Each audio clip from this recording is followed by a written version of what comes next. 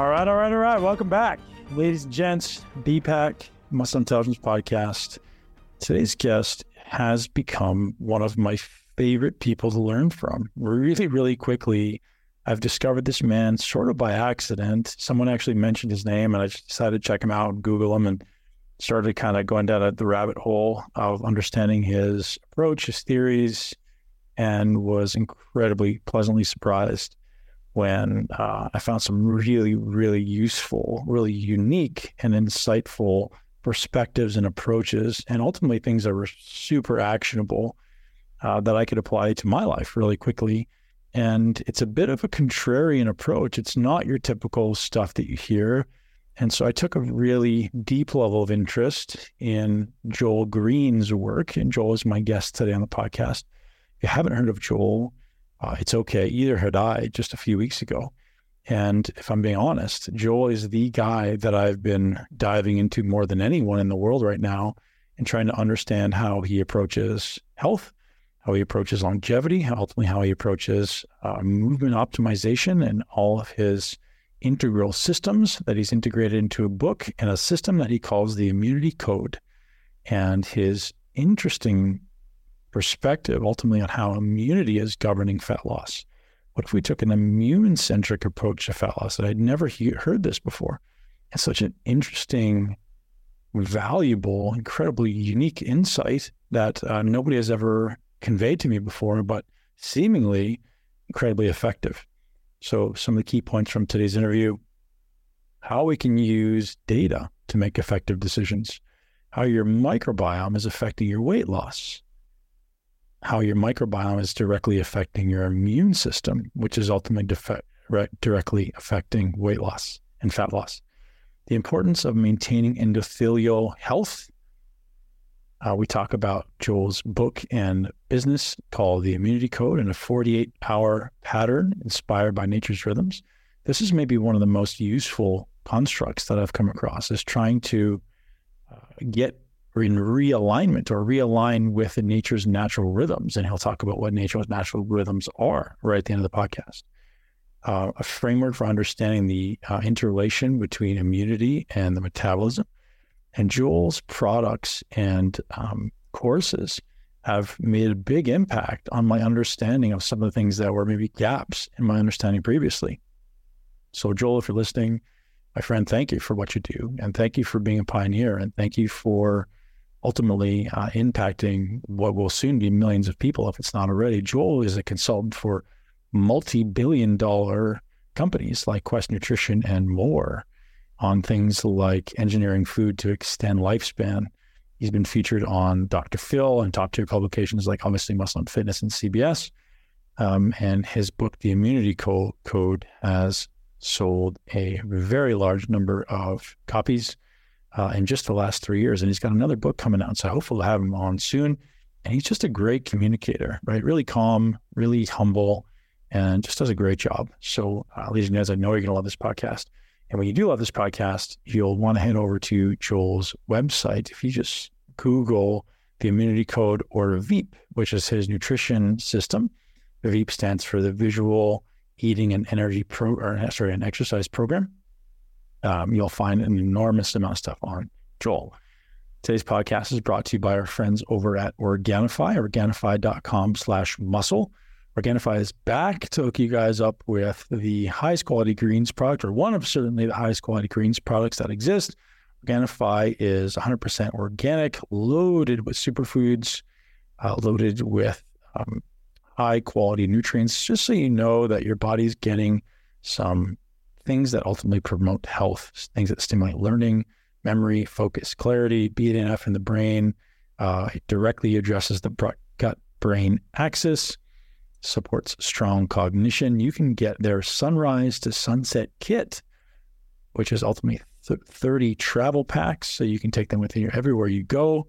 And they've got an incredible suite of products, from morning hydration to protein. And, my favorite one from them is always going to be the Organifi Gold, which is this beautiful evening drink that calms me down, makes me feel like I'm having a little treat, and ultimately doesn't spike my blood sugar. So thank you to Organifi for sponsoring the podcast. We always want to bring no cost to consumer information. And these sponsors allow us to do so. And these are always, as you guys know, products I believe in, products I use. I consistently use the greens. I consistently use the reds. To be honest, my suggestion for greens is don't always use the same greens product. You shouldn't always use one and stay on it. My approach is you'll usually use one bottle and then I'll switch, because all of them have different superfoods. All of them have different ratios of micronutrients. And so I'll use one bottle or one box or whatever happens to be, and then I'll switch to a different company, and then I'll rotate back.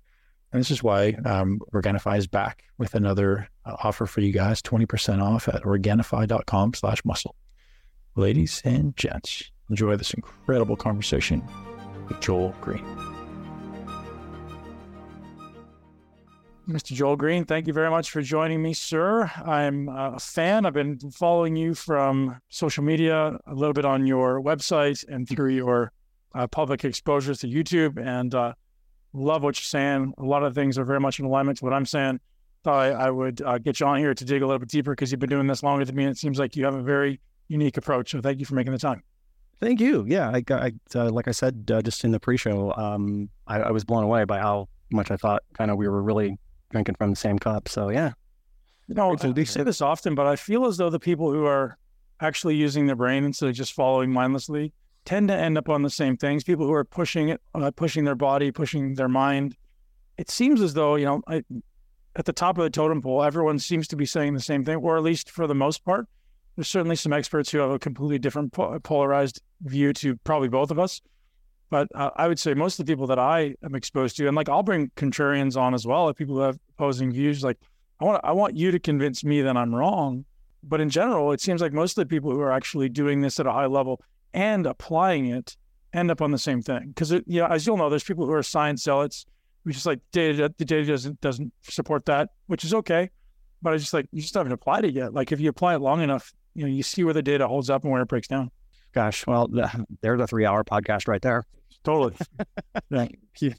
So boy, that touches into a lot of things. Top of the list would be that real knowledge is doing, that's the real knowledge. And we're kind of in a world right now where everybody's vying to be a Sherpa, but very few have actually been up the mountain. And it's the ones that have been up the mountain that you want kind of kicking you on the trek, I think. And you just there's a lot of things that you can sort of empirically kind of harvest and think, okay, well, that makes a lot of sense. I think I'll try that. And then when you actually do the thing and do it long enough, all these other variables come into play, and there's just so much more to it. So, But to your point, yeah, I agree. I think there's just a confluence of things that push us in a direction as this machine we call the body is running through its life cycle. And so certain things at certain points in time become really, really important, and they may not have been as important earlier in life. So yeah. Yeah. And again, to your point, I think knowledge is contextually relevant, right? Like I think science is incredible. I think it's very, very relevant. I think it's very, very useful as a starting point. But again, as you know, when you start to push it in different arenas or with different people, the data breaks down at some level inevitably. And it's the people who push it beyond that to go, oh, yeah, when you're right, that data is correct, and then this is next. And so I think we're on the right path. I think, as you say, like some people look at the world through a straw and they neglect the forest for the trees. And sometimes it takes someone who's a deep generalist to come in and go, oh, but you didn't. And you speak about this often. Every good thing also comes with it potentially a negative side effect or a negative side as well, right? Every positive has a potential downside. Because the body is a complex system, nothing is working linearly, but people work in this like linear fashion. Yeah, there's another 3-hour podcast. Yeah, you touched on something I think is exceptionally important, which is it's the relevance of empiricism, and there's a whole thing that we could just spend all the time on that. But it's I run across a spectrum of different sort of like let's call them experts or influencers or what have you. And there's this very interesting range of relationships with empirical data. Some people are just, like you said, they're completely zealots, and, that's all they're looking at. And then others disregard the data completely. And they're just like, all the science is junk, all the science is garbage. And I think that there's a discussion there worth having, because in terms of quote unquote, the data, most of it probably is junk, and that's not from me. That's what scientists will tell us in their they don't use that word. They use low quality studies, which is to just indicate that it's mostly make work. Some scientists needed to do a gig and they came up with some data, whatever, but so most of the data probably isn't that great. And so there's that, but then there's a significant portion of the data that's very, very good, and we can't just ignore it. We can't ignore it. And you find that topic to topic to topic. So you'll find this very interesting thing where I'm seeing these trends bubble up. One is just this merging of my personal beliefs with reality, which is, so, I believe that the data is junk and therefore it is. And the only way we can know truth is because my experience tells me what's true. Okay, that's valid too. But you can't completely throw the data out either. Right. Like it, at the very least, it's suggestive rather than sort of, biblical in its nature, but we can never throw the empirical data out. It does kind of give us finer and finer approximations into what might be true. And it's just interesting looking now at the range of reactions to empirical data. Now, there are issues. There are issues of like, a lot of the data is not good. There's these biases. There's a lot of things we don't know. There's paradigm errors and all that. But then there's also really good data too. Mm-hmm. And it's that merging of like actual experience doing stuff, taking what the data suggests and all that. And all those things play a factor. And it's just interesting watching how there's one silo of people that's just getting away from looking at data and wanting to be an influencer and an expert, and none of the data matters. All that matters is what I say, which is ridiculous, I think. I mean, we cannot ignore the data completely. And then there's the other side of it, which is really slavish to it. And so it's a thing. I don't know.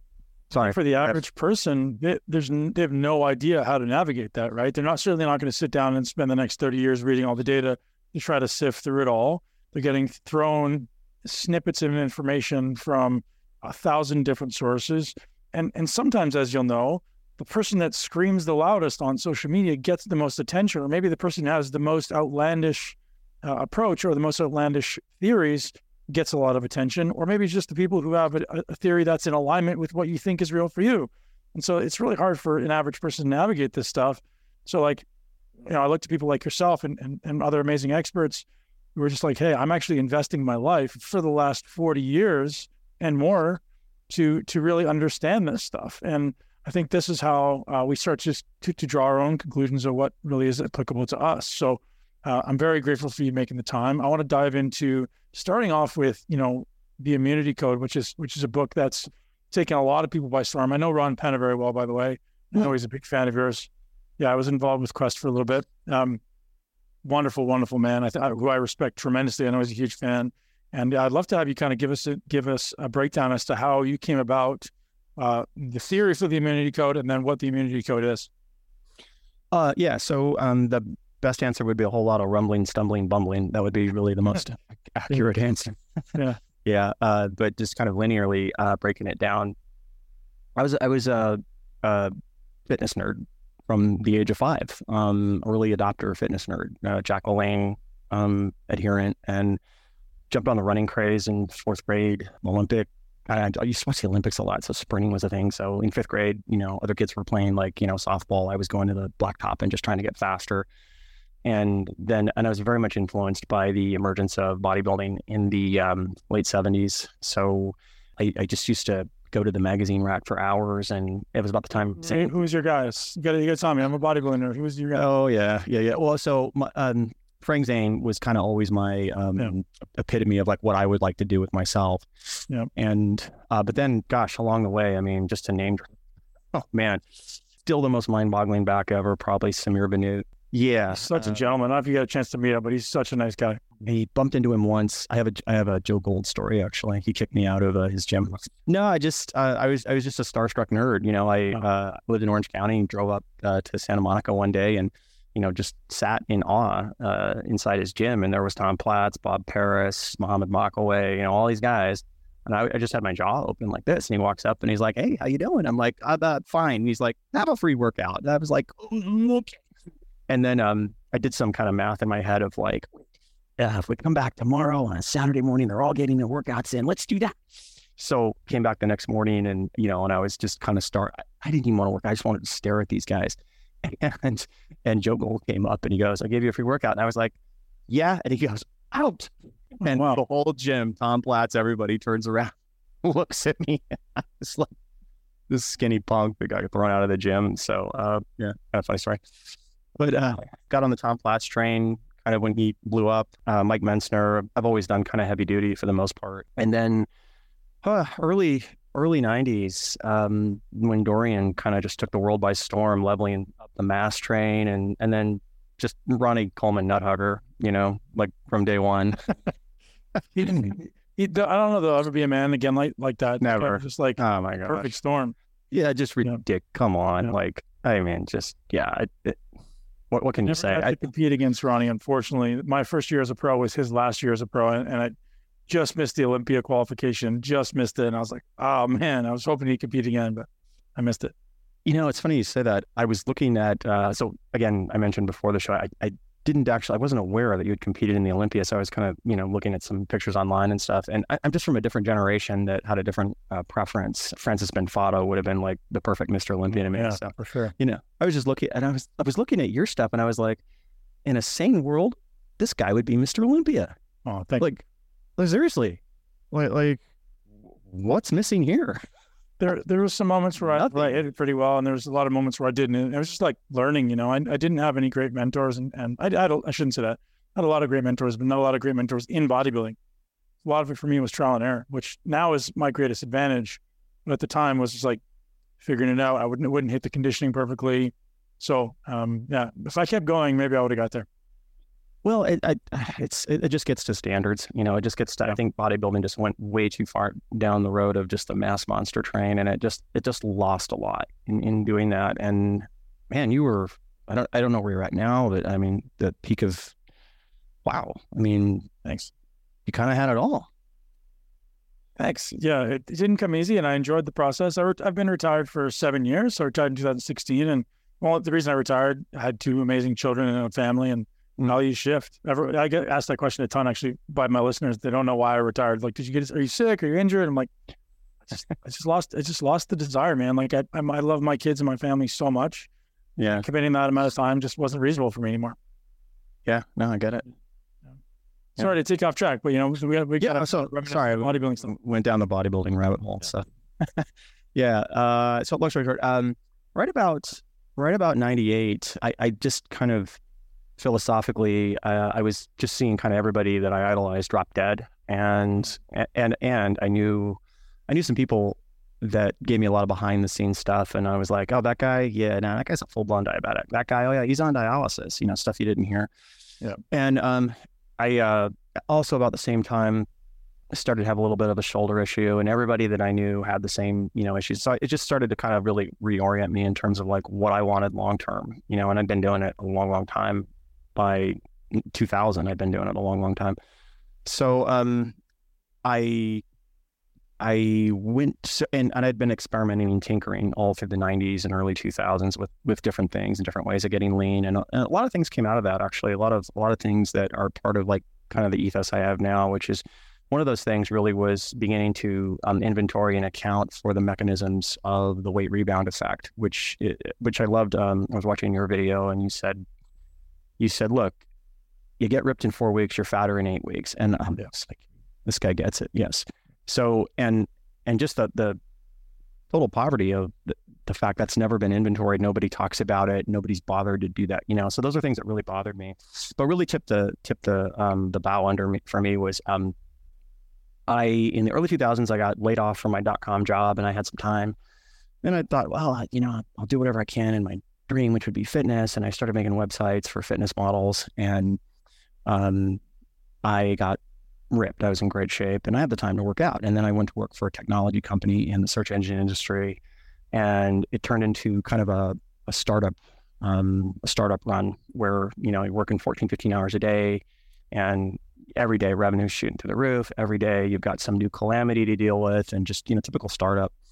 And so I had 30 years under my belt during that phase. It was a 3-year run. And literally I went into that at like 212 and easy 5% body fat. I mean, I was peeled and came out of that 258 and 30% body fat. I mean, and it was just everything that I had experienced and done didn't operate and translate in the real world. It was like taking something out of the lab and putting it in the real world, or taking a Formula One and trying to off-road with it. I mean, that's essentially what it was. So that was the thing that really changed me. And it was about 2006. I just had a kind of a Rosetta Stone or a epiphany where I was just thinking about, okay, I got to lose this fat. Why did I get here? It's not like I didn't know what to do. And I started looking at a meal, and I started making notes around the meal of things I could have done differently. And out of that came, like, if I actually had just understood, you know, a lot more depth in terms of how to use food, I probably could have maybe not avoided this, but I could have mitigated the weight gain significantly. I think I still would have gained weight, but I probably could have, you know, blunted the impact several tens of percentage points. And so that was a big deal. And at that time, what was going on was the search engine industry was exploding, and that's the industry I was in. And I knew a bunch of guys that were fat, out of shape guys that were great at SEO, and they were killing it in terms of search engine optimization. They were overtaking the discussion. So on the one hand, you had people that really kind of had done it for years and kind of more or less had experience and knew what they were talking about, and they were just being diminutized in the conversation. And the guys that were winning out in the convo were guys that had no idea what they were talking about because they could just search engine rank anything. And that really like pissed me off, just as a, you know, like a fan, like a bodybuilding guy.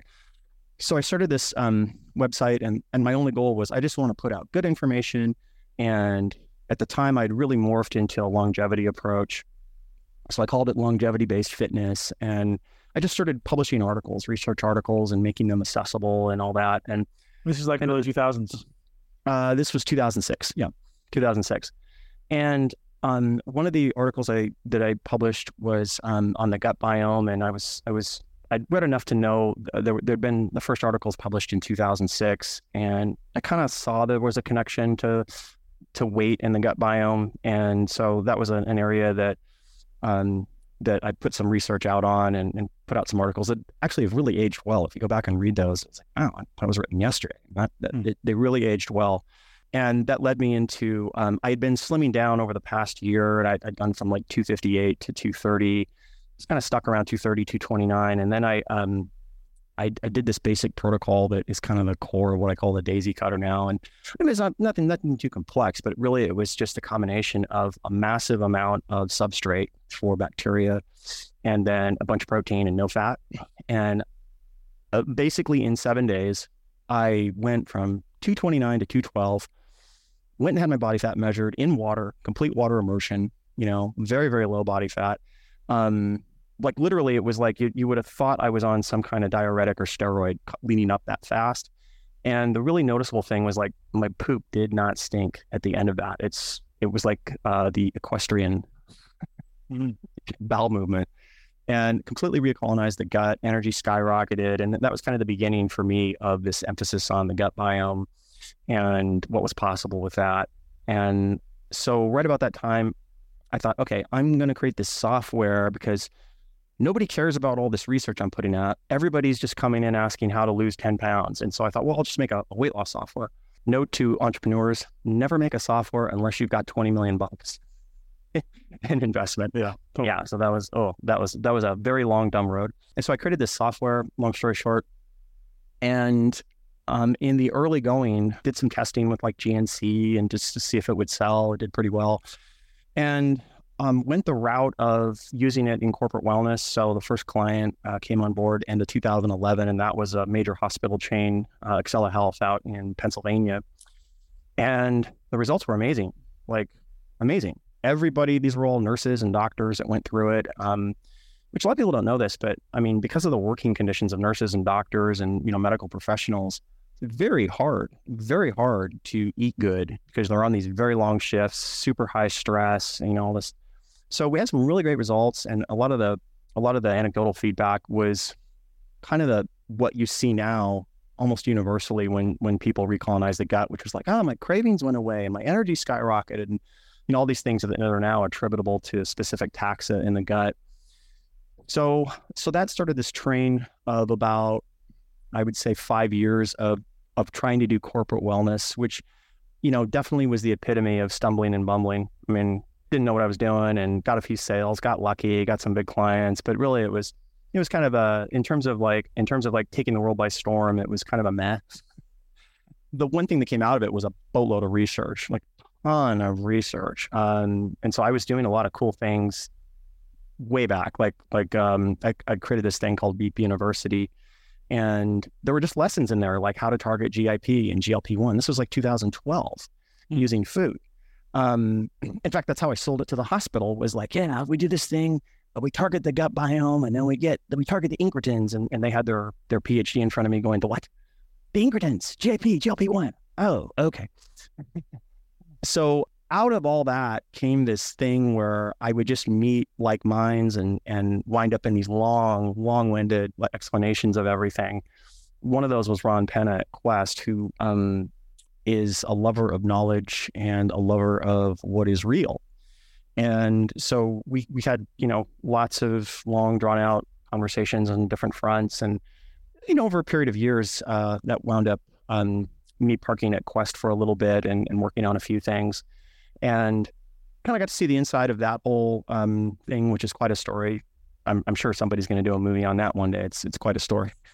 But out of that, everything that came out of that was the whole ethos that was driving me was what worked in the real world over time.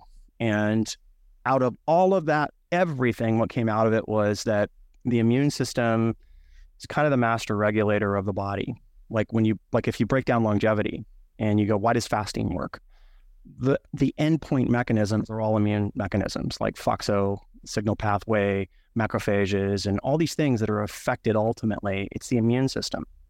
And so what came out of that was just a different to-do list, a different set of priorities that someone who doesn't make a living being fit, doesn't, has a lot of pressure, a lot of things in their schedule, essentially a new foundation they could put into their schedule, and they could do these things that were very non-time intensive. And the whole goal of all of that was that over time, these little adjustments would play out really, really big. And everything that's on that list in one way or another touches on some immune mechanism. So, and that's where the immunity code came out of. And it's aged very, very well. I just saw a thing the other day, a research study that came out, and it was pointing to another master control point in longevity that's immune mediated. And it's aged well, I think. So anyways, that's where all this came from. Amazing. And so there's so much I want to unpack there. Was the one you saw recently, was that the alpha ketoglutarate? I think I recently saw you post about a study recently that came out about alpha ketoglutarate. Was that the one you're speaking about the immune system? Yeah, no, there's a new research paper that was just published this month, and it was looking at breaking down caloric restriction and why starvation seems to prolong life. And when you break that down, it's basically its effect on different immune pathways. So particularly signal pathways, particularly in the kidney with FOXO and, other things like that. But also the reprogramming of macrophages. So one of the issues you get into with age is you have these very tissue-specific polarizations of immune cells that are changing their ratio. And so as you're getting a little bit more of certain types of macrophages in, like the bone, and you're getting more in body fat and all this stuff, the collective effect of these things is to change lanes, change signal pathway lanes for the body, and potentiate a lot of other things that we don't want with aging. So that's kind of basically it. Interesting. And I've got a very interesting and probably very deep theory around fasting. I'd love to kind of get into that, because I know I believe you do practice some fasting, maybe not as much as you did in the past, but you also believe there are some downsides. Yeah. So everything that's just where I'm at right now, kind of like the learning it the hard way sort of thing, is that you have to begin with the end in mind. You kind of, what I would say to anybody listening to this, first of all, is like, if you're under 50, get ready, because your 50s is your second 20s. I mean, it really is. Like, oh my gosh, like I'm blown away by what a good time my 50s have been. And if you are physically viable, you are, vibrant, you've really taken care of the machinery, it's better than ever when you get to this age. You don't have to lose a thing. You really don't. Like, you got to reprogram your brain to stop thinking of that as old, because you're going to get here. And then when you get here, if you have your athletic range still, if you have like the energy levels that are similar to what you had, all these different things, you're not creaky and sore and all this stuff. It's amazing. I mean, it is really good. And I think that I think our perceptions of what that can look like is rapidly shifting into something brand new that's never existed before. And you see all these really popular examples, like J-Lo just had her 54th birthday party, and like, wow, That's incredible. Come on, this is like a 30-year-old girl, and amazing. Yeah. So, and there's tons of examples of that. So there's a new possibility made possible through proper nutrition and technology that's never existed before. So I just kind of approach everything from the long term. And one of the underlying flaws, and it's pervasive, and it blows my mind how pervasive it is that when we're talking about anything, we're not inserting a graph that shows time. And so I get asked all the time, hey, what do you think about that? Is that good? And my answer is always the same. It's like, where on the graph? Where on the graph is it good? You mean in the early part? Yeah, it's fantastic. What about here? Well, it's the same, isn't it? No, it's actually very bad here. Now here might be 5 years, but the point is that this flaw in our thinking, this separation from the reality of the body is not this static input thing that you put in a unit and then you always get back the same unit. It's quite dynamic, and it changes consistently over time. Okay. And it applies to absolutely everything. Okay. So let's take fasting as a concept. So fasting has massive benefits. And if we put it in an ancestral context, something I talk about in my upcoming book, actually, I think by the time this airs, it should be pre-sailing, is that if you look at the ancestral environment, you'll find one thing rings true consistently, and everybody will agree on it, and it's that nature naturally optimizes, okay? The rhythms of nature naturally optimize human physiology. And to the extent that the modern ecosystem separates us from nature in its most basic form, you find pathology, okay, consistently. So if nature's rhythms naturally optimize, then a really relevant question is, can we inventory the dietary aspects of nature's rhythms? And when you do that, you'll find there's 4. There are 4 aspects to nature's rhythms. They're dietary. One is famine, okay? Like going without food. That's part of nature's rhythms. And if you accept the idea that nature naturally optimizes, nature's rhythms optimize, then it makes sense that there are benefits to famine. There are benefits to famine when not done to excess. Like, now, famine done to excess means you die. Okay, that's not good. But some famine is good. Now, today we don't call it that. We call it fasting. Okay. There are other components dietarily to nature's rhythms. Another one is feasting. Okay. Feasting is a natural component of nature's rhythms. And feasting could mean something as simple as you were starving, you killed something, and you ate until you were stuffed and fell asleep. Okay. That's a natural component. That has benefits. And we can inventory those. I wrote about it in the Immunity Code, and it isn't even that well studied. I mean, there are things that they have yet to really dive into, like circulating catabolic factor, that are a result of feasting and all these amazing things. So it makes sense. If feasting is part of nature's rhythms, there are benefits to that. Another rhythm is abundance. So abundance is not the same thing as feasting. What you see with abundance is a season, okay? And this is common in nature. So in nature, there's a season of abundance somewhere. Maybe it's, the harvest came in. Maybe it's the herd came in. Somewhere, somehow, there's a season where there's abundance. And so if nature naturally optimizes, there are benefits to a season of abundance. And we can actually inventory what those are. We can say, well, yeah, actually, there's a lot of repair, there's a lot of growth. And depending on when the season happens, testosterone's higher, and we can put more muscle on during that season. Yeah, this is like a real thing. And finally, there is scarcity. Scarcity is completely unaccounted for today in today's dietary landscape. Now, scarcity, what that means is that you're eating outside your preferences. I know I found some berries on the way. That's great. Oh, and here's some mushrooms. Great. Okay. Not my first pick, but I'll do it, And so if nature naturally optimizes, scarcity has a very important role. And it's completely been missed. It's not even categorized yet. I talk about it a lot in the new book. The inevitable result of scarcity is dietary diversity. That's what it is. And so dietary diversity is an essential aspect that nature's rhythms will force anybody into. And anybody can prove this beyond any doubt, beyond anything any research paper says. Go do a survival course and watch what happens.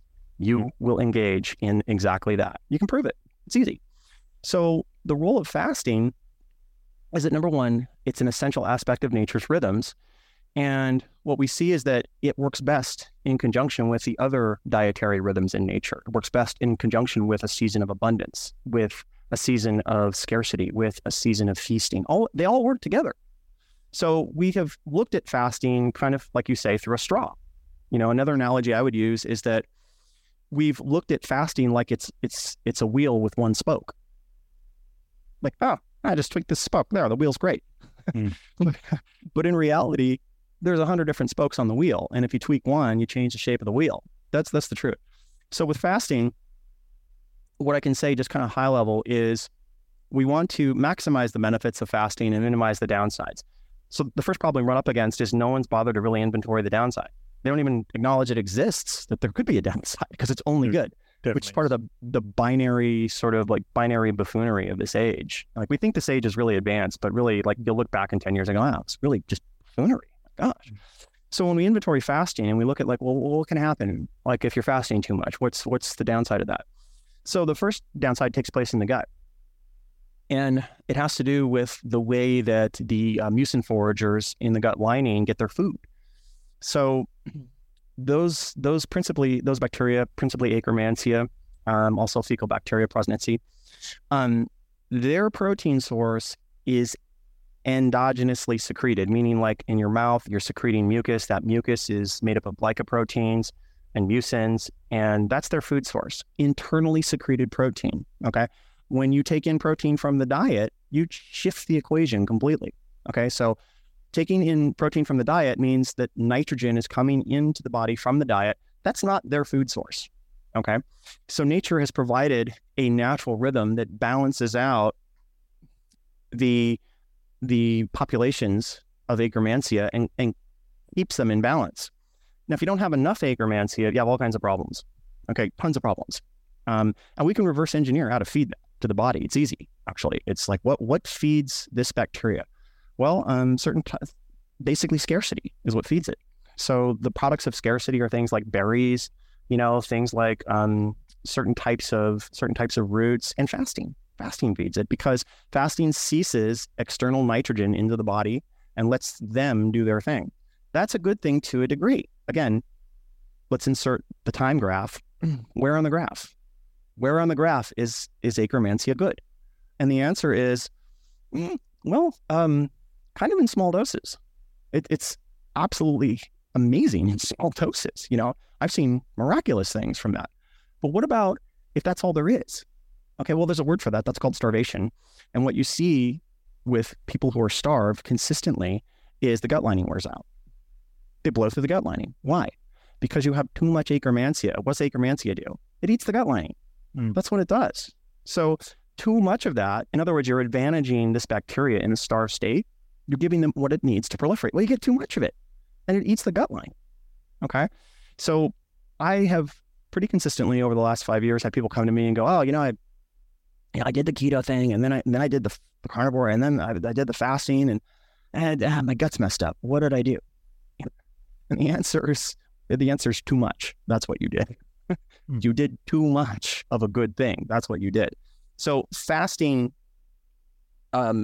in the short term, let's call it starvation or famine, has a lot of benefit. There's no food. Okay, well, that's great because it allows the machinery of growth to turn off. Okay, it allows the machinery of housekeeping to kind of really ramp itself up. Okay, and we get all this housekeeping activity. We get rid of a lot of junk, and it's really, really good. Okay, what's been missing from our picture of this whole time, completely gone, is an understanding of the relationship of famine with foraging together. They've always worked together, always. You cannot find a case where that's not true in nature. Okay, so let's translate that into words we understand. What's that mean? It means that you're eating outside your preferences, okay? So there's famine and foraging kind of running on two sides of the track. Like we've treated fasting like it's a one-sided train track. The train runs only on this one side. No, it doesn't. Never has. So here's famine and foraging together. Like I'm really hungry. We haven't eaten in days. Great. Some root here at the swamp. Great. Let's dig it up and eat it. Okay. What do those roots feed? They feed key bacteria that exactly mimic the benefits of fasting. You could draw a checklist and go down the list and go, okay, so here are these inulins in these roots. Here are these berries with all these phenols. What do they feed? These less preferential foods. What do they feed? They exactly feed the bacteria, species of bifidobacteria, Akkermansia, that mimic the benefits of fasting. And let's draw a checklist and go down it. What are the benefits of fasting? Well, we see AMPK induction in fasting. Yeah, these bacteria do the same thing. Oh, interesting. We see HDAC inhibition take place. Yeah, these bacteria do the same thing. And you can just keep going down that list. So if we draw a more complete picture, it's that fasting, starvation, has always been co-equals with foraging. Always, all throughout history. Yeah, it's easy to prove. And so when you reunite those two the way they're supposed to be done, you create an optimal. And what the optimal does is it means you need less of the one. Okay. When you're just doing just pure famine, okay, well, yeah, that does have benefits. Okay, but where on the time graph are the benefits? Well, they're up front, right? Okay, great. Well, what happens if that's all there is? Well, but that's all there is. Eventually you die. But way before you die, what happens? A bunch of stuff begins to happen. Okay. The gut is one of those things, but a bunch of other things happen. Well, what about when you add foraging back into the picture? Well, you get a better equation. And so the approach that I have to fasting is that it's part of nature's rhythms. It's essential. It needs to be in the picture, but it needs to be in the picture along with foraging. And if you go a step further and begin to add timing into this whole thing, because we're diurnal creatures and timing makes a big difference on things, you begin to parse together an equation that's been completely missing. I mean, completely absent. And what I'm talking about here is we are separated from the reality of what's always been. And when we put these things together, we start moving into the reality of how things have always worked, which is typically before a feast, there was foraging and famine. Okay. Like you're really looking to get some game or some fish.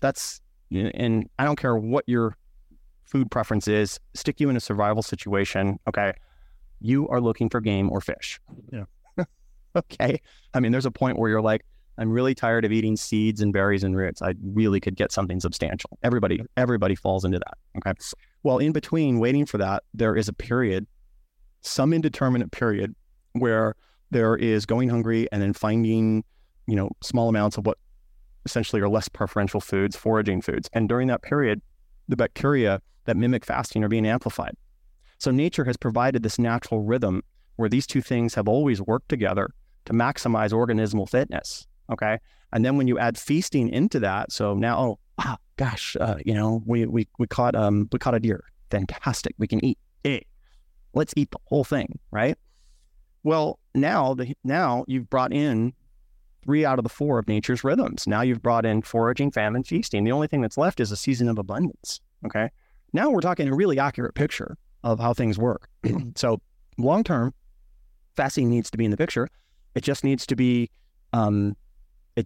married back to what it's always been connected to, which is a season of abundance, feasting, foraging, which means eating less preferential foods that are for the most part demonized today, and then done in moderate doses. And when you do all that together, you've got a brand new equation that we've completely missed, that is superior, that actually is connected back to nature's rhythms. So that's how I would explain it. Long-winded, but no, that's amazing. But I wrote a book for that.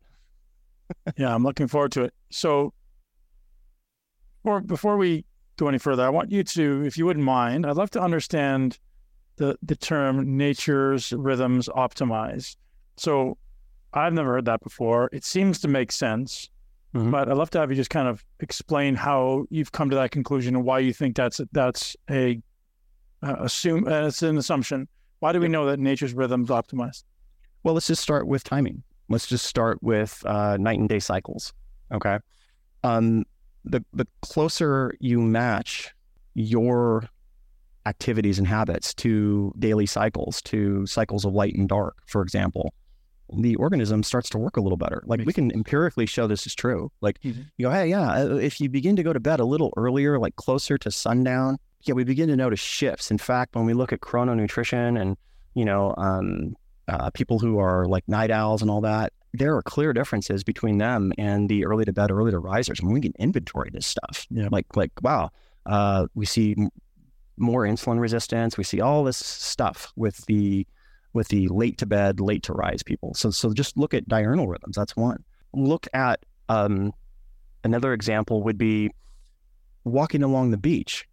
You're picking up excess ionization that's in the air from the waves crashing. So when waves crash, they create a state of ionization and you're breathing that in just by walking at the beach. You're literally supercharging your cellular machinery from that just by walking close to the waves that are crashing. Or a waterfall will do the same thing. There's always been this thing in nature of like when water kind of crashes, it creates these ions and boom. That's empirically verifiable. We can show that's true. And on and on and on, we can show that when you take the human organism and just put it in nature. Another one is just go on a forest walk for 3 hours, and then we can go measure your physiology after doing that. So these are, that is one of the rare instances of something that, sounds compelling and actually bears out empirically to be compelling. So, yeah. And so talk to me about how you incorporate this personally into like microcycles and macrocycles, because obviously there's short-term, there's long-term, and I know you're a very practical guy. So I'd love to hear how you personally incorporate yourself or how you suggest people incorporate it. Yeah. So essentially what the immunity code is, and to sell a book, you need a name, that sells a book, obviously, but behind that, there's something very real, which is it's essentially a giant 48-hour pattern. That's essentially what it is, where in a given 7-day cycle, we're accounting for the fact that, number one, there is a 7-day cycle. It's verifiable. And the research on this stuff is really just fascinating when you get into like the research on 7-day cycles. I mean, it isn't just social. It actually extends into spiders and fish and all biology. All biology runs on a 7-day cycle. So we're going to bring that reality back into the equation. And then we're going to put a feasting, foraging, famine pattern in that. Okay. So what we're doing here in a given week is we're going in and out of foraging and famine and then into a feast. Okay. So those three things are present in a given week. And then along with that, seasonally, we can have periods of abundance. So we can have a season, for example, let's say summer, time to seasonal testosterone production. And we can insert other variables in there, like, more food at certain times. Okay. So it sounds complex, but it's kind of makes a lot of sense when you start to dig into it. But the basic unit is 48 hours. And so in the first 24 hours, we're mimicking foraging. That's the basic idea. And the way we're mimicking foraging is through foods that basically mimic what happens in a foraging scenario. Okay. And this is just easy to reverse engineer. Like you can kind of show, there's this meme that's popped up, which is, there's no one diet for everybody. But actually, when you look at ancestral populations, that's not what you see. What you see is that regionally speaking, everybody eats the same stuff. That's what you see. You'll find groups and tribes and even nations, everybody's kind of eating the same stuff. Now, there's variety when you get great distances, when you throw geography into it and you go, oh, well, yeah, but the Chinese don't eat the same as the South Americans. Okay, yeah, that's true. But within these local populations of different size, they're pretty much eating the same stuff, actually, when you look at it. So that kind of throws a wrench in that, and there's reasons why that's true. So, but all that to say, in that first 24 hours, we've essentially just reverse engineered which foods feed the bacteria that mimic fasting, and we're trying to feed those. So these are things like resistant starches, berry phenols, mushrooms, things that feed those bacteria that mimic fasting. Okay, and we're mimicking the foraging state. And we're even going subcaloric during that and keeping protein a little lower. Okay, then the next day, would you say no protein or just lower protein? situationally dependent. So it just depends on the situation. There's kind of a base template, which is, okay, hey, if you want to mimic foraging the most, then keep your protein really low on that first day. Okay. And that's how you do it. Really hard for most people to do that because you're eating typically outside of food preferences, and really mimicking foraging means, you're not in a most preferred situation. The most preferred situation is feasting. That's most people's preference. But there's variations on that. And there's several variations on that. So you can, again, I just keep throwing in this time map and go, so our big long-term picture is, we're looking to do this, but we can have these scalpel insertions, like for example, post-workout, we can go 2.5 grams of protein post-workout here. Okay. It's not changing the big picture. We're just adding in a functional layer. Now we might lose a little bit of the, mimicking foraging perfectly, but that's okay because it's a different variable in the equation. Okay. But in its base form, yeah, we're going a little lower protein, a little subcaloric, okay, on that first 24 hours. In a practical sense, what I do is my protein's a little higher in that first 24 hours. I don't usually have it at breakfast, but I'll usually include it at lunch and definitely at dinner. And so the goal is just, I'm not mimicking foraging 100%. I'm just on a bell curve. I'm just trying to approximate it to a degree. And so there's some resistant starch in my diet. There's, again, the natural rhythm of scarcity is it's going to force diversity into the diet. And so I'm just mimicking scarcity. So there's diversity in my diet on that first day. And what that's doing is it's priming those same bacteria that mimic fasting. And then coming into that second day, there's a short fast.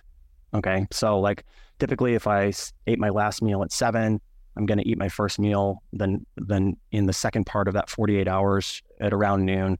And so there's a good, 12, 13, 14, 15 hours in between that meal. And that's about as good as I need. Okay. And then with modern science and modern technology, we can toss in other things for different objectives. Example would be a really important objective we can insert when we want would be clearing HIF1. Okay. So when you look at virtually most pathologies that we want to get out of bed to be concerned about, cancer, gut dysbiosis, obesity, you're going to find excess HIF1 in an excess. So HIF1 is the body's backup system for oxygen. Okay. And its function is to switch on glycolysis. Okay. So it lets cells operate without oxygen. Okay. So that's a good thing short term. And there's lots of benefits to that. It's really good to do that like post-workout. It's really good. However, when over time, as we're aging, you start to get stabilized HIF1, you get a real problem. And the problem is there's two forms of HIF1. One of them lives in the cell nucleus. So HIF1 is the 1A form and the 1B form. And the 1B form is a gene activator. It turns on VEGF and other genes. And in hypoxic cells, like cancer cells, it's exactly what they need. Helps them vascularize, helps them run on glycolysis. Okay, so that's why you find HIF1 with most cancers. So it's a good idea to clear that every now and then. It's actually pretty simple. So I talked about in the immunity code things like bicalin and apigenin. They do different things like prevent the translocation of HIF1 into the nucleus. And so in a fasted state, it's a good idea to have different goals. And maybe this day I'm just kind of checking HIF1 off. Okay, so I can inhibit that with some modern technology. Going to fast till noon, and then I'm going to feast. And so there's lots of different ways we could do this. My preference is usually fitting it into 2 meals in the day, and they're just feasting meals. They're dense in protein, dense in fat, very little carbs to no carbs, and that basic 48-hour pattern is your core unit. And then there's all these variations you can do on that. But that's it. And so what that's allotting for is scarcity. So we've allotted for dietary diversity. We've kind of reverse engineered the gut bacteria. And probably most important is that we are accounting for the entire insulin family of hormones. And that's never been done. There is not a diet that exists that treats insulin the way that it really works, which is it doesn't work by itself. It's a family of hormones. All these hormones matter. So the incretins, GIP, GLP-1 matter. Adiponectin matters. Glucagon matters. All these hormones matter, and they all work in conjunction with insulin, and you can tweak any one of those, and you tweak how insulin works. And the living proof of that is these GLP-1 agonists that people are getting lean on. And it is not simply caloric reduction. You're seeing improvements in insulin function, and that's driving the equation.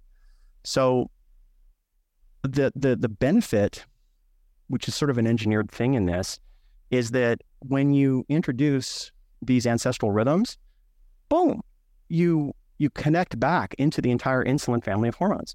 You're stimulating GIP, GLP-1 in that second 24 hours. In that first 24 hours, you're going right at insulin, and you're hitting adiponectin, and you're hitting the entire insulin family of hormones through diet.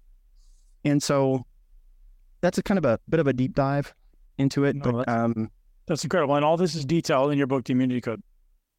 This is the new one that's coming out, which is called The Way, subtitled The Immunity Code Diet, A Return to Dietary Sense.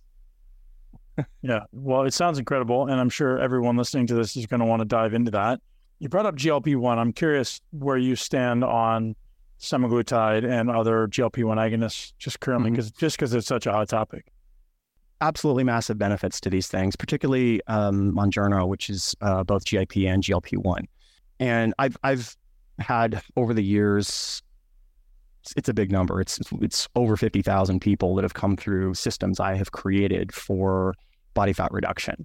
And what I can say from having done that, in fact, just a little minor side note here, one of the first big engagements that I did when I created my software was the city of Phoenix. And we did these flights of 500 people at a time, 4 flights of that in a day over 2 days, like 4,000 people coming into the room, and completely changed my whole perspective on fitness doing that. Okay. Because prior to that, I didn't really understand, I didn't understand weight loss or diet. I didn't why don't you just work out? My gosh, what's the problem here? And then what I saw were literally thousands of people that couldn't, you just look across the room, you're like, they're not going to work out. It's not going to happen. Just for a bevy of different reasons, it's only going to happen. And so when you start to deal with those types of populations, what you run into rapidly is it doesn't matter what you throw at them. There are people that cannot drop body fat. It doesn't matter how low you go in calories, how much bioidentical hormones you throw at them. It doesn't matter. Okay, they cannot drop body fat no matter what.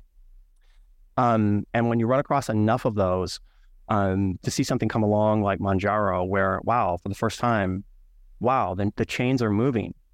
Criminy, that's amazing. Okay, so that's the plus side of it.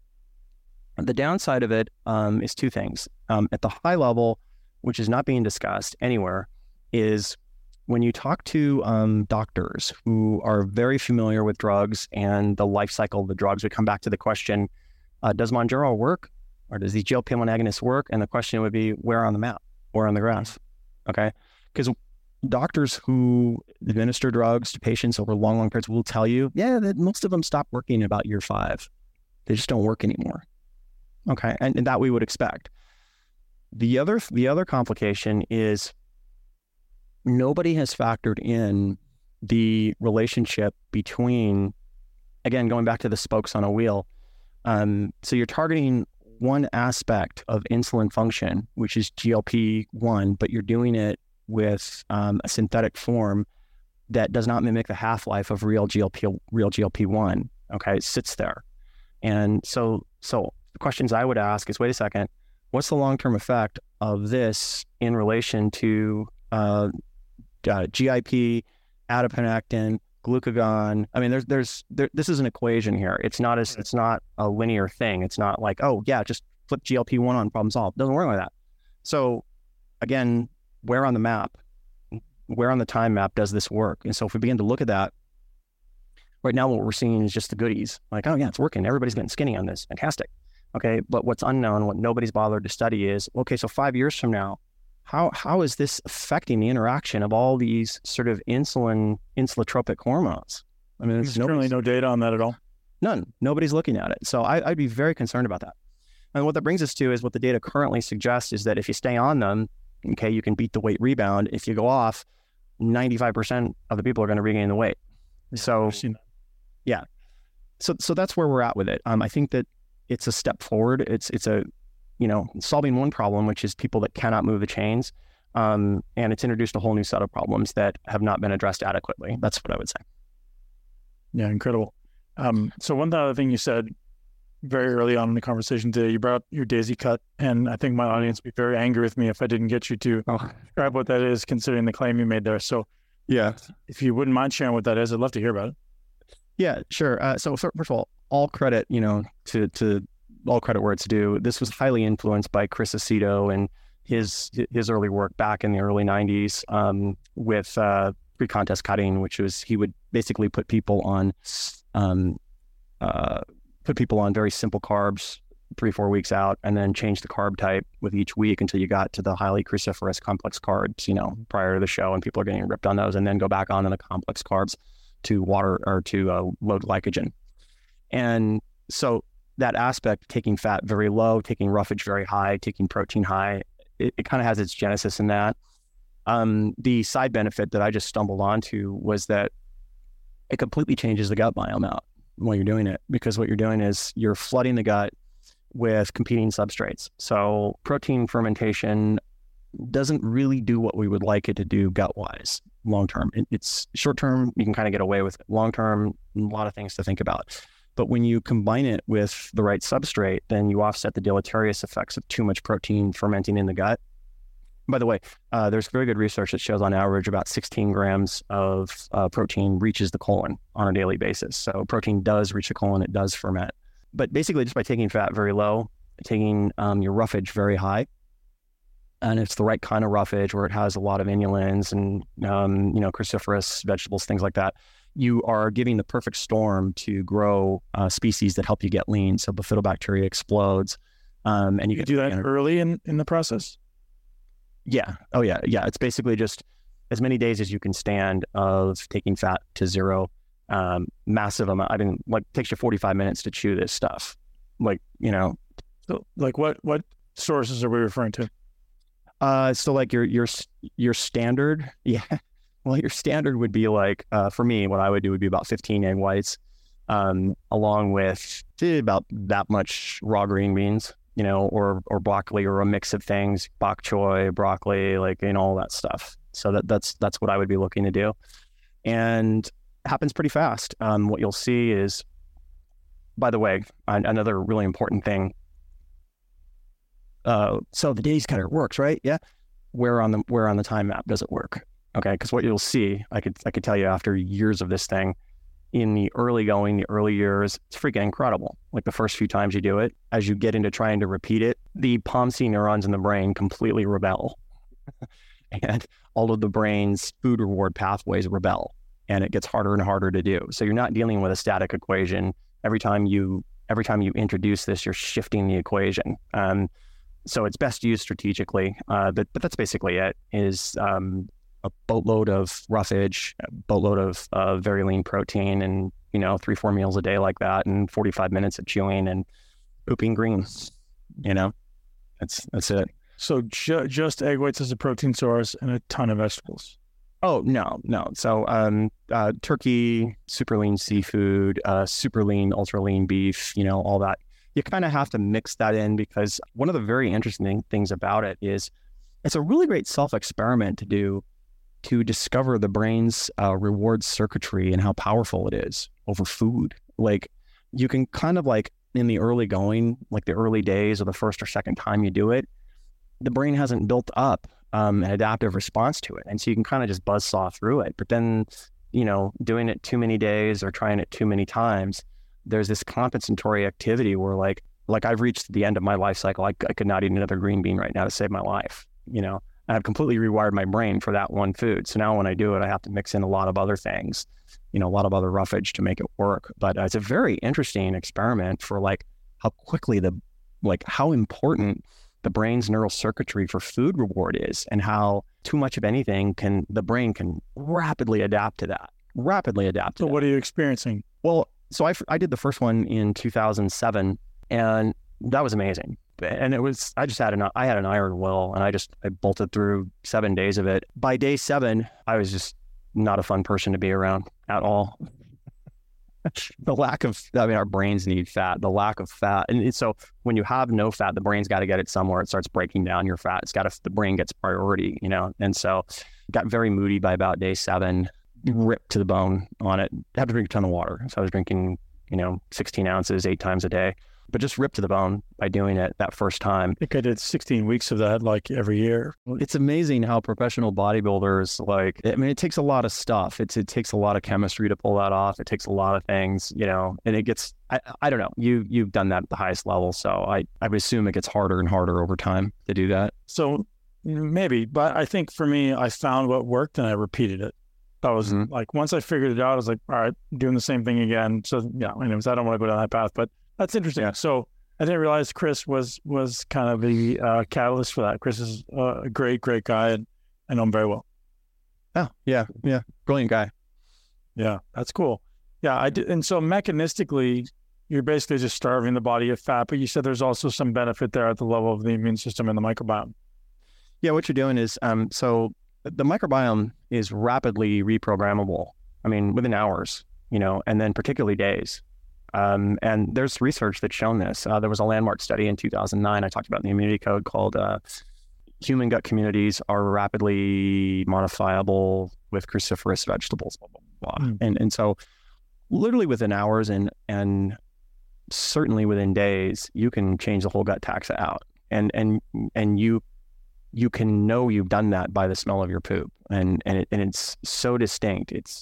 There've been a lot of people that I've had do this over the years, and they all report back the same thing, which is like, yeah, my poop turned green and it didn't smell weird. Yeah.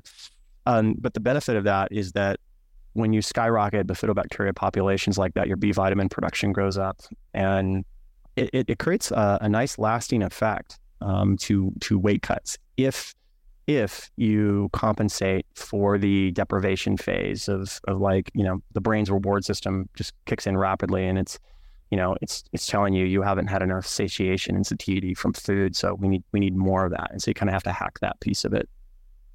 Just be willing to create a time-bound goal and I'm going to do it for this amount of time and stick with it. Yeah, and I think it's a good experiment. I think it's a good functional tool that you can use if you really want to reprogram the gut. And it can be very, very useful for that. And I think there's probably even an argument to kind of do it, if not seasonally, every couple years, for sure. I can tell you that the first time I did it, the benefits were very long lasting, like years of just that initial retune of the gut. As far as your ability to stay lean, or what specifically? Everything. Yeah. Ability to stay lean, energy, everything. Yeah. And it's because, first of all, the bifidobacteria is so entwined with insulin function that it's very difficult to have a talk about optimizing insulin without talking about bifidobacteria. Very, very tough. I mean, and you can go down and study all the areas that bifidobacteria impacts insulin function. Bile acids is one of them. So the composition of bile acids and secondary bile acids has a dramatic impact on insulin function. And you can rapidly alter that through substrate. You can change the ratios of bile acids, and in turn, it helps insulin be a lot more sensitive. And that's directly a result of the way bifidobacteria interacts with bile acids. And there's good research on that. Do you have a book or an article on this? The one that's coming out, yeah. Okay, solid, perfect. Yeah. It's great. Yeah, that's amazing. Yeah. One of the things you spoke about on a social media post, I'd love to hear you speak about this, was just the negative effects of supplementing with MCT. So I've been a long-term user of MCT. I'm curious what your thoughts are there. Well, I think it's like anything else. It's just where on the map of time. So I think there's a very important distinction that needs to be made, which, again, the temptation to go into our kind of binary thinking of, are MCTs good, are they bad? At the high level, we're always looking about the cumulative effects over time. That's kind of our big guiding post. And so that being said, that's not the same thing as the strategic insertion or the scalpel-like insertion of, a big dose. Example would be during a fast. Like today I'm doing a fast, I'm combining a bunch of things, and a strategic dose of MCTs here is really good.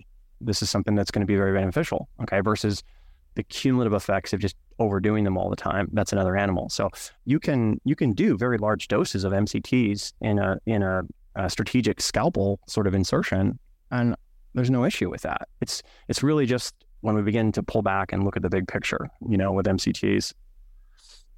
And so what's big picture?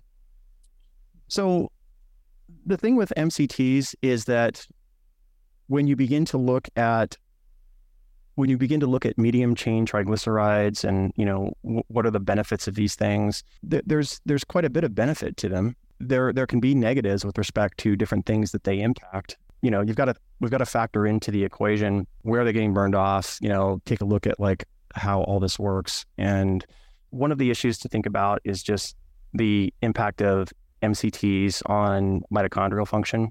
Okay. And for the most part, they're highly beneficial, like in these strategic insertions, or, if we just study them in the short term. When you begin to expand that out a little bit and look at like the chronic use of them, it gets into some territory that is not well studied, but there could be some detriments possibly. So. Okay. Makes sense. Like many things. I'm curious what your perspective is on optimized cardiac function, because I know you're in that frequent bouts of cardiovascular training. Yeah. Curious if you have any specific approaches, any specific thoughts, protocols. Yeah. Optimization there. Yeah. In my opinion, single most important thing above everything else over time. It will be the thing that is the most important. It'll be more important than muscle. It'll be more important than anything else and I've seen this play out. I've been on hospital beds where it is the ability of the heart and the lungs to get oxygen into the tissues is the thing that makes the difference between life and death itself. Okay.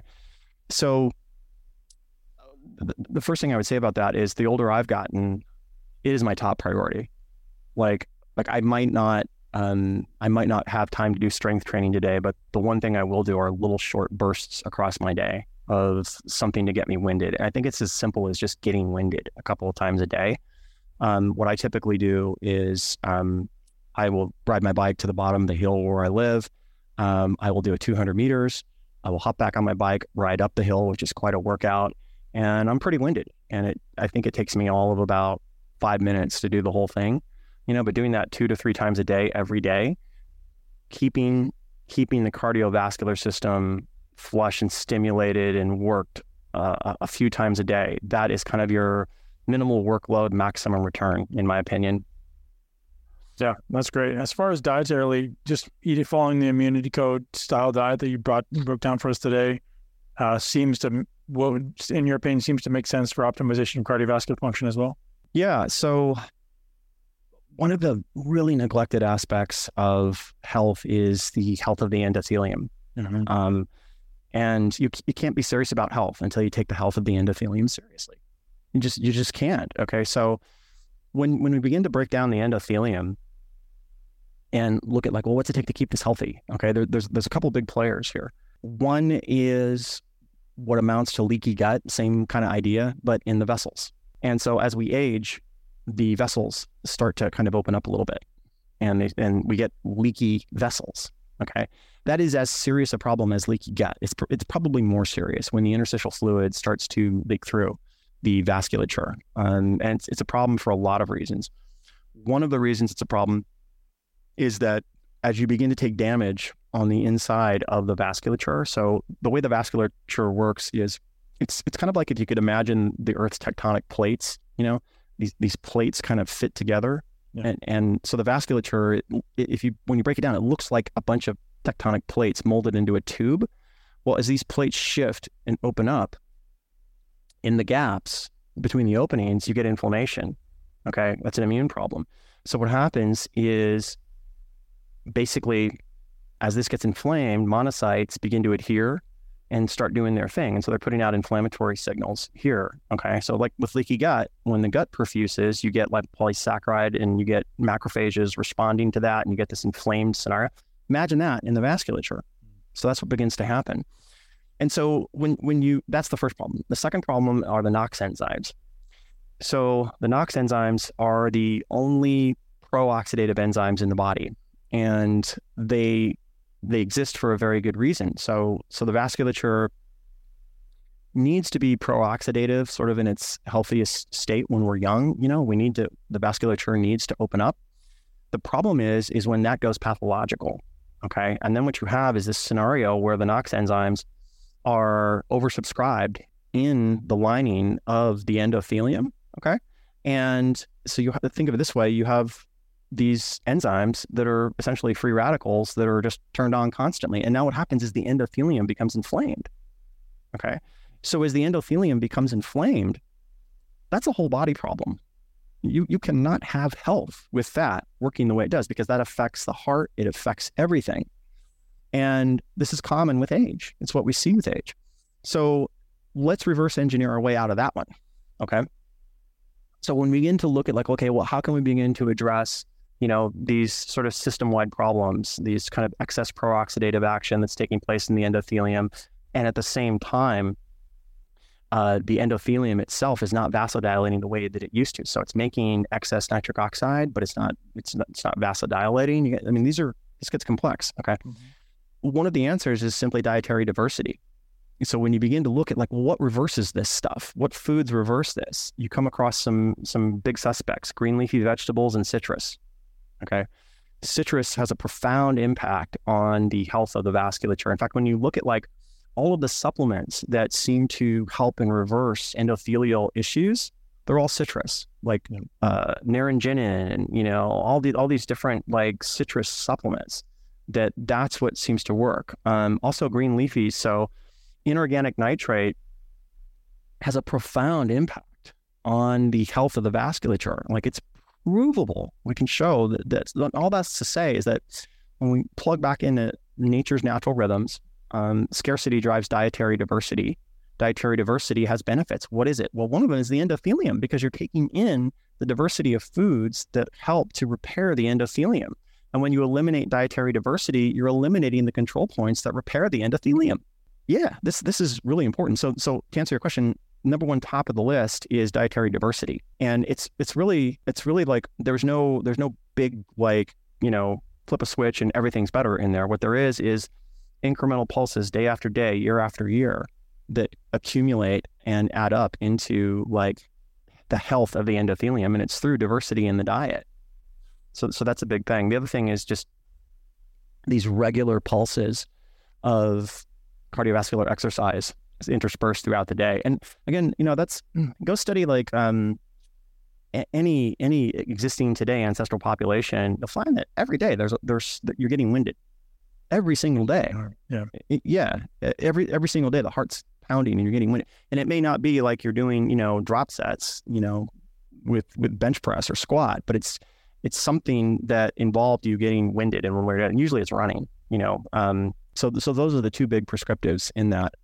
The other thing too is that, we're in such a marvelous age now with peptides and, all these other like really cool kind of things that can kind of add another layer into the mix. So between dietary diversity, small pulses of cardiovascular, just getting winded a couple times a day, and then modern science, there's a pretty good little recipe there that is easy to do that will benefit in the long term. Yeah. So I'd love to have you talk about peptides. One of my final questions was, what current, cutting edge supplement or modality are you most excited about, or are you studying right now? So I'm curious if you have any peptides that you are excited about, or you're using yourself. Yeah. I think I've kind of come through my bloom on the rose phase with peptides. I think what I found in my own experience is they kind of work. If you want to dose them very high, certain ones like CJC 1295 with ipamorelin, you want to do that 3 times a day. Yeah. Wow. That definitely works. Mm-hmm. Not really my thing. I'm more concerned about the long term of that, and I don't really know what it would be. So, but peptide wise, there is one that I have found is nice. And so I'm not on TRT or, anything like that right now, but there is a peptide that I found, which is I can never pronounce this thing. It's a Russian peptide, testofulin, I think it is. And I used that one in an oral, and it's kind of like a super creatine, I guess would be the best way to explain it. It doesn't do, you're not going to put muscle on or anything like that, but it does in that way that creatine kind of inflates the muscles a little bit. You kind of notice that with it. You get a little bit of the muscles being inflated. I've never even heard of it. Testofulin. Yeah. It's one of the Cavenson. Actually, I think I can probably pull up the actual name of the thing. And then Gotatrix. So testofulin with Gotatrix. Those two I found in an oral pretty well. Either. Can you spell it? Yeah, GOTATRIX. Those two I've noticed. Yeah, I guess the best way to describe would be kind of like a super creatine. Like creatine in the early going inflates the muscles. You get that as a little bit more, I think, and that's what I've noticed with it. So, and with that being said, I don't think I can call myself natural anymore because that's not natural. But I'm not doing TRT or steroids or anything like that. I'm trying to. It's not that I might not try those things. I'm just kind of saving that for like when I'm in my 60s. I'm looking at RFK as my hero, and maybe I can do that. So, what a legend, right? Talk about a role model to come out and show himself like that and looking the way he does at his age. And I hope he gets support because he seems like he's got good intentions for sure. Yeah, I 100% align with that. Yeah, funny, man. Yeah, the climate politically. Actually, now that we're on the immunity code, I'm curious if you had any protocols. You don't have to tell me your opinion on vaccines, but if you had any protocols during COVID on boosting the immune system for people who are ultimately getting sick, because obviously that was kind of a lesser conversation right now, but still a very relevant conversation in this world is COVID, the vaccine situation, and anything you advise there as far as getting people to boost their immune system. Yeah.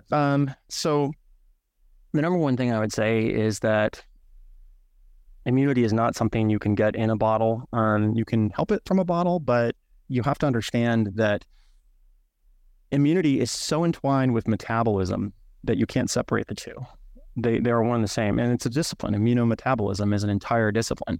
And so when you begin to look at really a robust immune system, you have to begin to factor in metabolism into the equation. And so that's why, what you saw with COVID was, people that had poor metabolic function were most at risk. And it's because the very specific pathways of metabolism intertwine with the immune system. I mean, you can see that just with the ACE receptor. And so you have, ANG 1 through 7, and, you have kind of the healthy ACE peptides, and then you have kind of the unhealthy, ACE1 and all that stuff. So the first thing to understand is that if you want a robust immune system, you have to begin with diet and you have to begin with metabolism, because that's the foundation of the whole thing. And then on top of that foundation, you can add all kinds of goodies.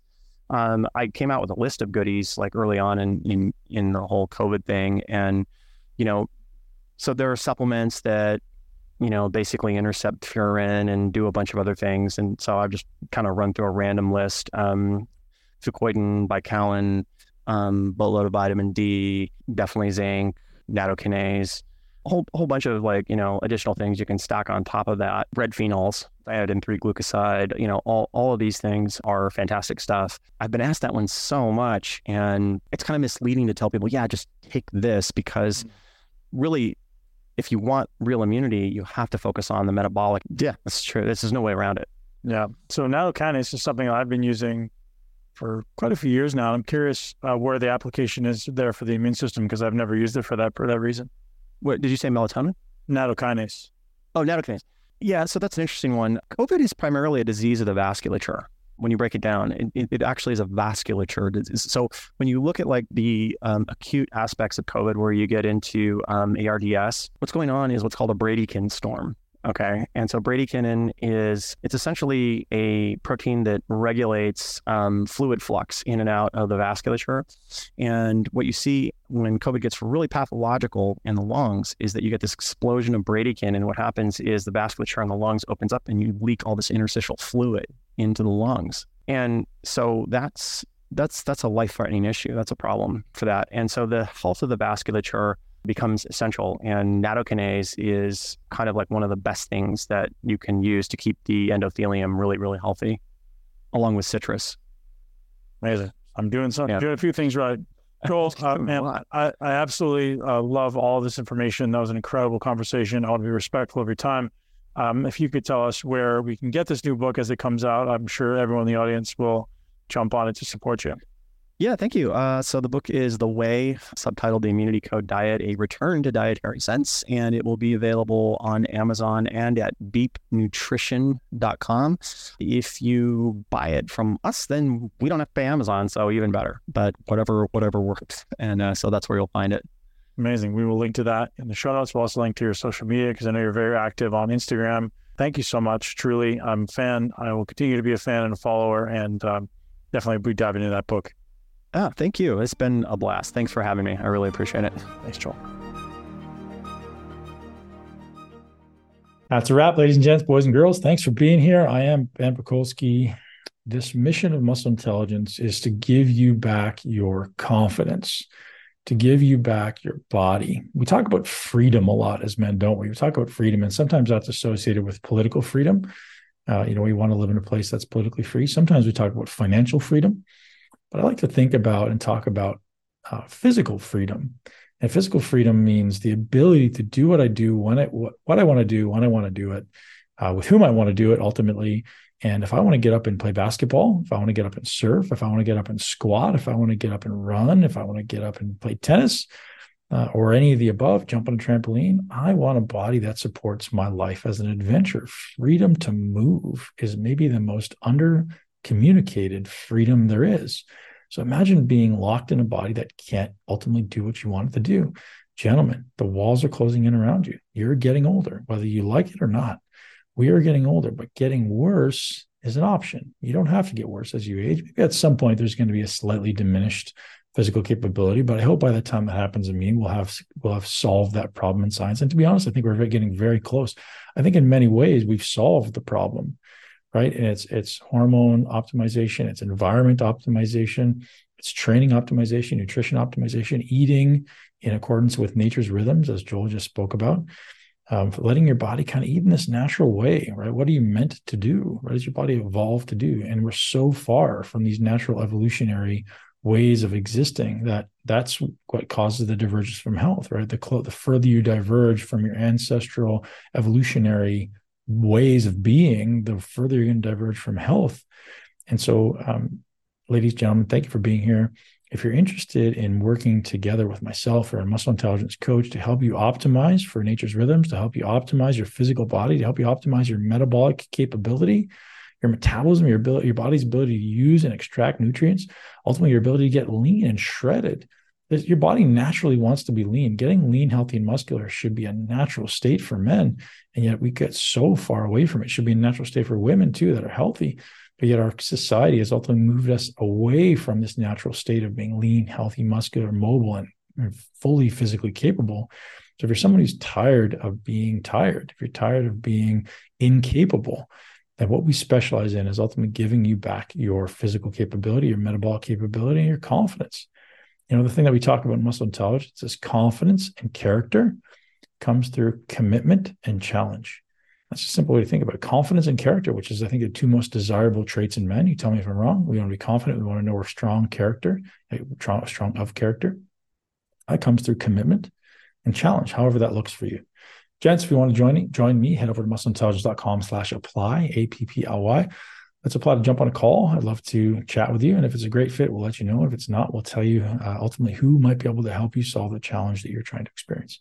That's muscleintelligence.com/APPLY. Gents, ladies, thank you. Have a great one. Thank you so much for tuning into Muscle Intelligence. If you enjoyed today's episode, please be sure to share it with at least one person you know. Make sure you're subscribed so you never miss an episode.